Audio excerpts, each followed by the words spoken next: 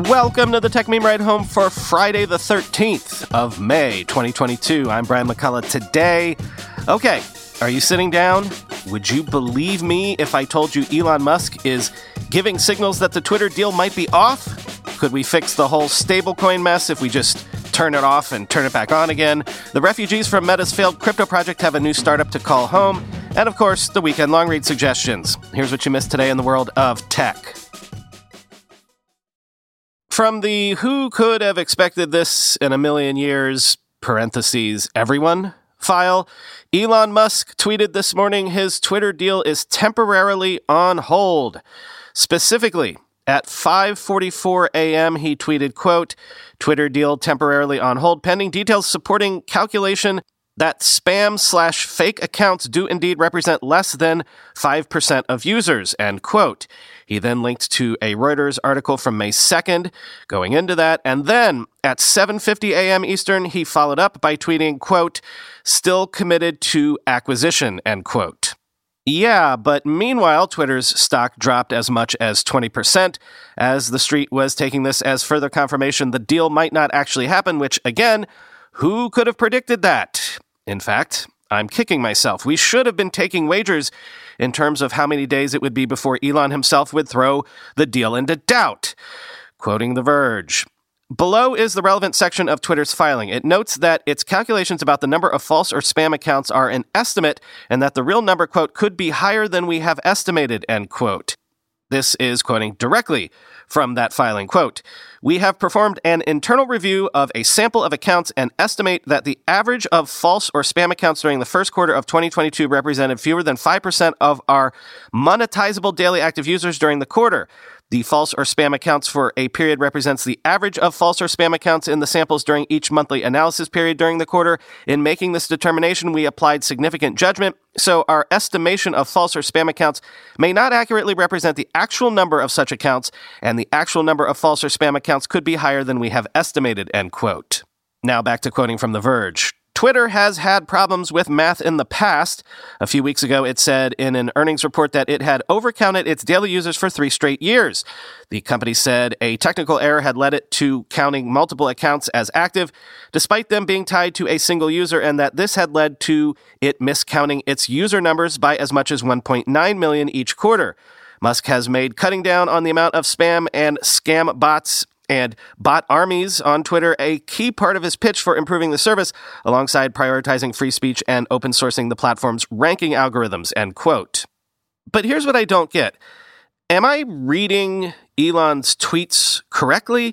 Elon says he's concerned that Twitter might be right, that the bot counts are less than 5%, so maybe Twitter isn't as broken as he thought. Or is he saying Twitter is more broken than he thought? Or is he just concerned that there's uncertainty here? I mean, am I wrong about this? If the amount of spam accounts on Twitter was even in the ballpark of 5%, doesn't that seem pretty good, all things considered?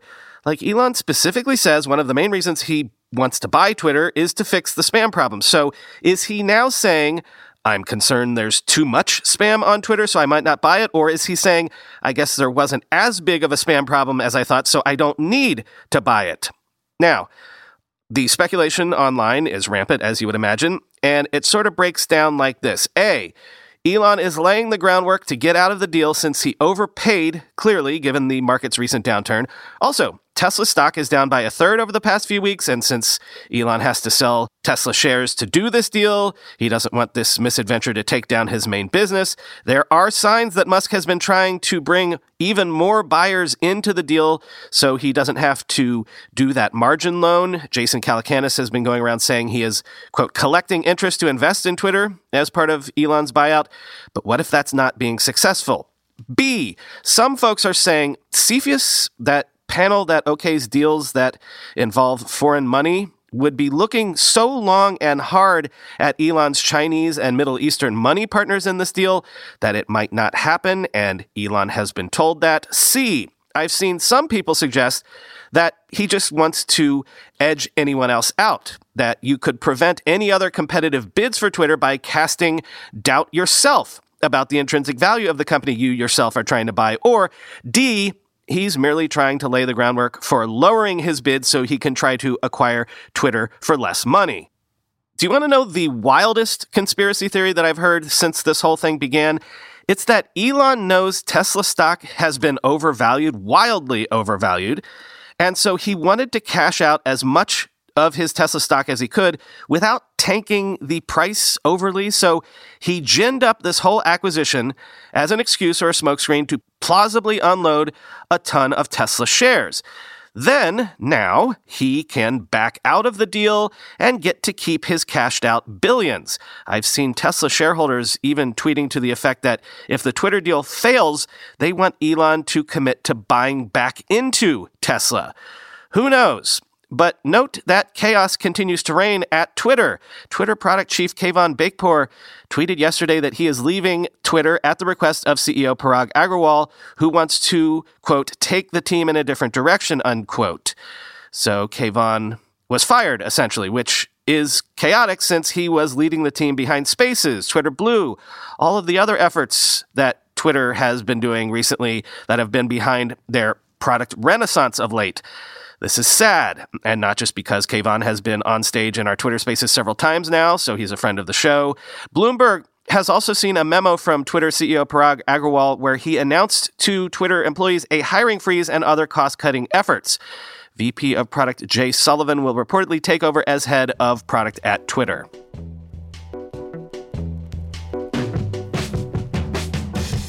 Meanwhile, the collapse continues. Terra's Luna coin dropped to less than 1 penny, a greater than 99% decline in value in just 24 hours, down from $60 a coin earlier this week and $120 a coin back in mid-April. This comes, of course, after Terra's UST stablecoin lost its dollar peg, and Terraform Labs halted Terra block production twice in the last 24 hours to come up with a plan to reconstitute the entire blockchain. Quoting Bloomberg, on Friday, a tweet from a Terra developer that was reposted by Terra's verified account said the community was weighing several options to recover the ecosystem. Those options include restoring the Terra blockchain to where it was before Terra USD crashed in an apparent attempt to swiftly undo the damage caused by the event. Another proposal the developer tweeted was, quote, fully collateralizing Terra USD or UST and drafting new mechanisms for how to redeem it against sister token Luna. The tweet didn't include any details on how the proposals would be accomplished. The developer also appeared to suggest that ending Terraform Labs' control of the Terra ecosystem was under consideration. We must salvage the remaining value in the ecosystem and community and rebuild the right way, they wrote, end quote. Yes, not to sound like I'm piling on or trolling here, but wasn't the entire point of this project that this was financial engineering designed to prevent major interventions even being necessary? Haven't you basically proven that the whole promise of algorithmic stablecoins, that they can function autonomously without middlemen or interventions, haven't we decisively proven that this team can't actually make that work? Or in a broader sense, is it really a decentralized blockchain if someone has the ability to reboot it, to essentially turn it off and turn it back on again?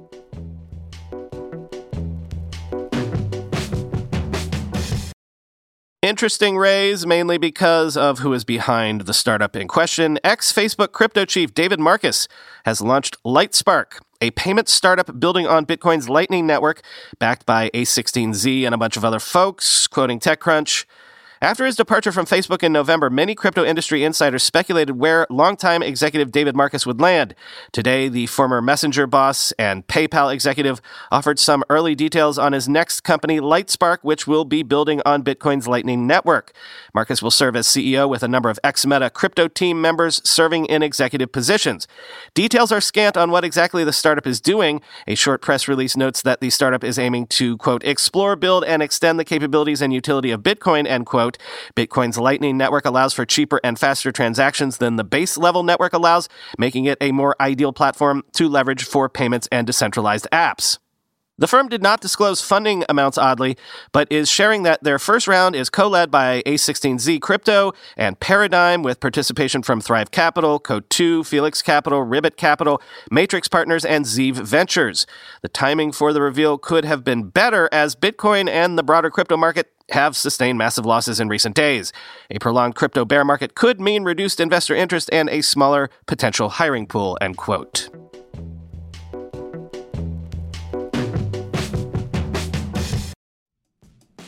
We all know there are things in life that you have to compromise on, but when it comes to your health, there is no compromise. So don't go back to that one doctor who uses your appointment to catch up on the latest headlines, their family group chat, their crossword puzzles, just because they're available right now or they take your slightly sketchy insurance.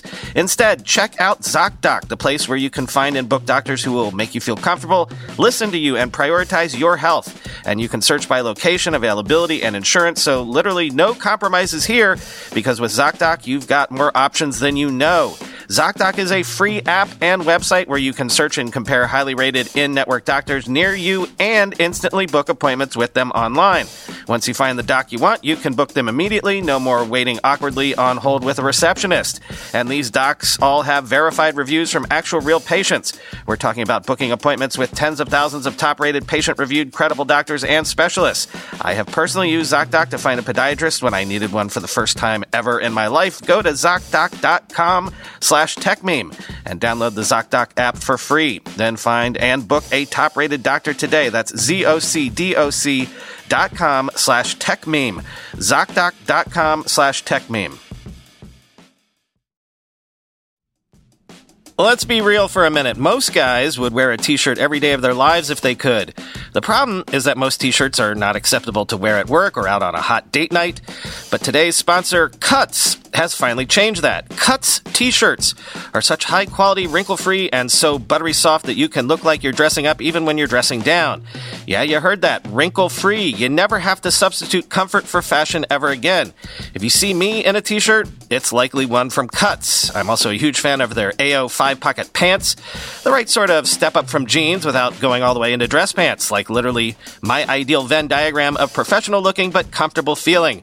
When you touch something from Cuts, you can immediately feel the quality. Their proprietary fabric blends are ridiculously soft and breathable, they don't wrinkle, and they look way more expensive than they actually are. For a limited time, our listeners get 20% off your entire order when you use code RIDE at checkout. That's 20% off your order at cutsclothing.com with promo code RIDE. Please support our show and tell them we sent you. Experience the perfect blend of style and comfort with Cuts Clothing.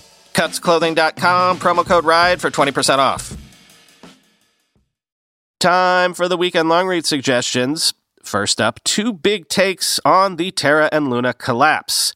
The first piece basically outlines in great depth and detail how this stablecoin was supposed to work and what might have gone wrong. It's from Not Boring, quote, "That's why we have the FDIC, a centralized entity that commits to guarantee deposits and bail out banks in case of mass panic, socializing the losses to U.S. taxpayers. As a society, we've collectively decided that having a stable, unified monetary system is worth underwriting the risk of a mass panic bank run. Luna Foundation Guard, and Do Kwon, by extension, was that central entity hoping to backstop UST. It may be that systems dependent on faith ultimately need the most trusted institutions possible to enforce that faith, and it may also explain why Do Kwon was a near-religious figure in the Luna community. TLDR, UST is 100 magic dollars backed by 20 bitcoins and 80 magic beans, but some people don't think it's worth 100 real dollars, so they sold some bitcoins to buy more magic dollars to convince people they're worth 100 real dollars, but they ran out of bitcoins and the magic dollars are only worth 60 real dollars now, so the magic bean holders are sad, end quote." Actually, that's way outdated. Because, you know, if you could get $60 for Luna right now, you'd still be doing quite good. Then this one from The Blind Spot makes the case that crypto, which was designed to counter the financial engineering disaster of the big banks in the great financial crisis, has basically and ironically come full circle, has become the thing it was designed to fight. Quote, "What the global financial crisis showed us was that even licensed banks could not be trusted to operate these models in a prudent manner. The vulnerability in the system was always the fact that networked banks could create money out of thin air by creating loans funded by their own ledger entries. What this generated was a market practice where banks would lend first, creating balances out of thin air, and fund those balances later. By this, I mean banks would seek to find funds that could cover the risk that those liabilities they had just created might be redeemed and taken out of their closed systems, very much like crypto. The more the equity value of banks went up, the easier it was for banks to take funding risk, as in theory, but rarely in practice, they could always sell more equity to cover any mismatches. Bank equity, and the banker bonuses that went with it, were the crypto number go up of its day, end quote." Rest of World asks a question that Frankly, I'm embarrassed, never occurred to me. Is tech development worldwide being held back because coding is still so fundamentally English-centric? Quote, Primitivo Ramon Montero has always been drawn to coding. When he attended the Superior Technological Institute of Tepequilla in Mexico, though, he struggled to learn programming languages because of their reliance on English. The logic of most prominent programming languages, such as Python, is based on English vocabulary and syntax, using terms like while or if not to trigger certain actions, which makes it that much more difficult to learn for non-native speakers. Furthermore, many of the most popular educational resources for learning to code, including Stack Exchange, are also in English. When I started, everything was in English, he told Rest of World. It was very difficult to have to constantly translate and understand it in my language, end quote. The English language remains the predominant foundation for coding and an in-demand skill required by tech companies in South America, creating a major barrier to bringing more people into the industry. According to a recent study by the Spain-based IT services firm Everis, 55% of companies in Latin America said that finding the right employee was difficult, while experts estimate that the region will see 10 million new IT jobs opening by 2025. As the region sees a torrent of venture funding and interest from tech companies, there is a growing momentum to address the labor shortage among the region's tech community by empowering workers to operate in Spanish. Software developers like Roman, coding boot camps, and meetup organizations have started their own initiatives, from providing translations of educational materials to the creation of a programming language based on Spanish, end quote. I've said before how much I love Rest of World as a great venue, giving us a perspective of the tech industry outside of North America, at least. And I've said before, I aspire to write as clearly and as incisively as Ryan Broderick does at his great Substack Garbage Day. Finally today, his recent essay titled "The Thing That Makes It Work Means It Doesn't Work" is the best summation of the business model of the internet that I've ever read. Quote, the majority of the major social apps we've been using for a decade were not designed to be good businesses.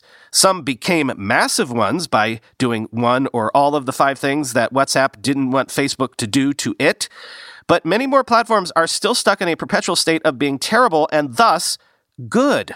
Twitter and Tumblr are both fantastic examples of this bizarre tension, with user bases that are valuable in vastly different ways, but drawn to the apps because of the features that make them unmonetizable. Tumblr is essentially the greatest archive of possible copyright infringement ever created, which has led to an inscrutable and dense remix culture that, conversely, also drives a lot of what's cool online. Meanwhile, Twitter is a poorly incentivized battle royale for rich people, artists, and furries that only works because the barrier of entry for logging on and threatening to kill a columnist you don't like is low enough that you can do it while still enraged from something you read while on the toilet. Web 2.0 apps don't even know what they're actually being used for half the time. Do you think TikTok knows that its strength is not from its recommendation algorithms, but because it's a free Adobe Premiere for your phone? Does YouTube know that it's no longer a video app, but actually the main hub for cultural criticism on the internet? And this contradiction, this feeling of things being not quite right, is everywhere you look on the Web 2.0 internet. A fantastic example of this is the years-long devolution of Facebook video. When it first launched, its algorithm emphasized quick, snackable video clips, which resulted in an influx of 30-second-long audio-free PowerPoint slideshows of animals and 46-minute-plus live streams of car chases. And every iteration of it since has felt similarly hacky and grotesque, eventually giving us 30-minute live streams of women eating out of toilets. When we switched from the first version of the web, which was static and linear, to Web 2.0, which was real-time and nonlinear, we let a few companies settle on a halfway point between working and not working and let them consolidate enough power and influence to never really get past that point. Which means you can't make Web 2.0 better because Web 2.0 can't be made better. We've spent the last 15 years not realizing that we were in a transitionary period. What are we transitioning to? Well, I don't want to get too preachy here, but it feels like this contradiction, this hackiness, this fundamental misunderstanding between how platforms think they work versus how users actually use them is really just about the relationship between commerce and the internet. The internet is better than any technology that's ever existed in human history before now because it's largely free and open and infinite. But we have only figured out ways to make money with it if it's not that. And it feels as if the entire Web 2.0 era was built on the very mistaken belief that you could continue being online and making things for a digital world without ever reconciling that contradiction. And so, in my opinion, it seems clear that something has to give, which means the next phase of the internet might not be able to maintain that uneasy tension, and I'm getting a little scared about which side will win, end quote.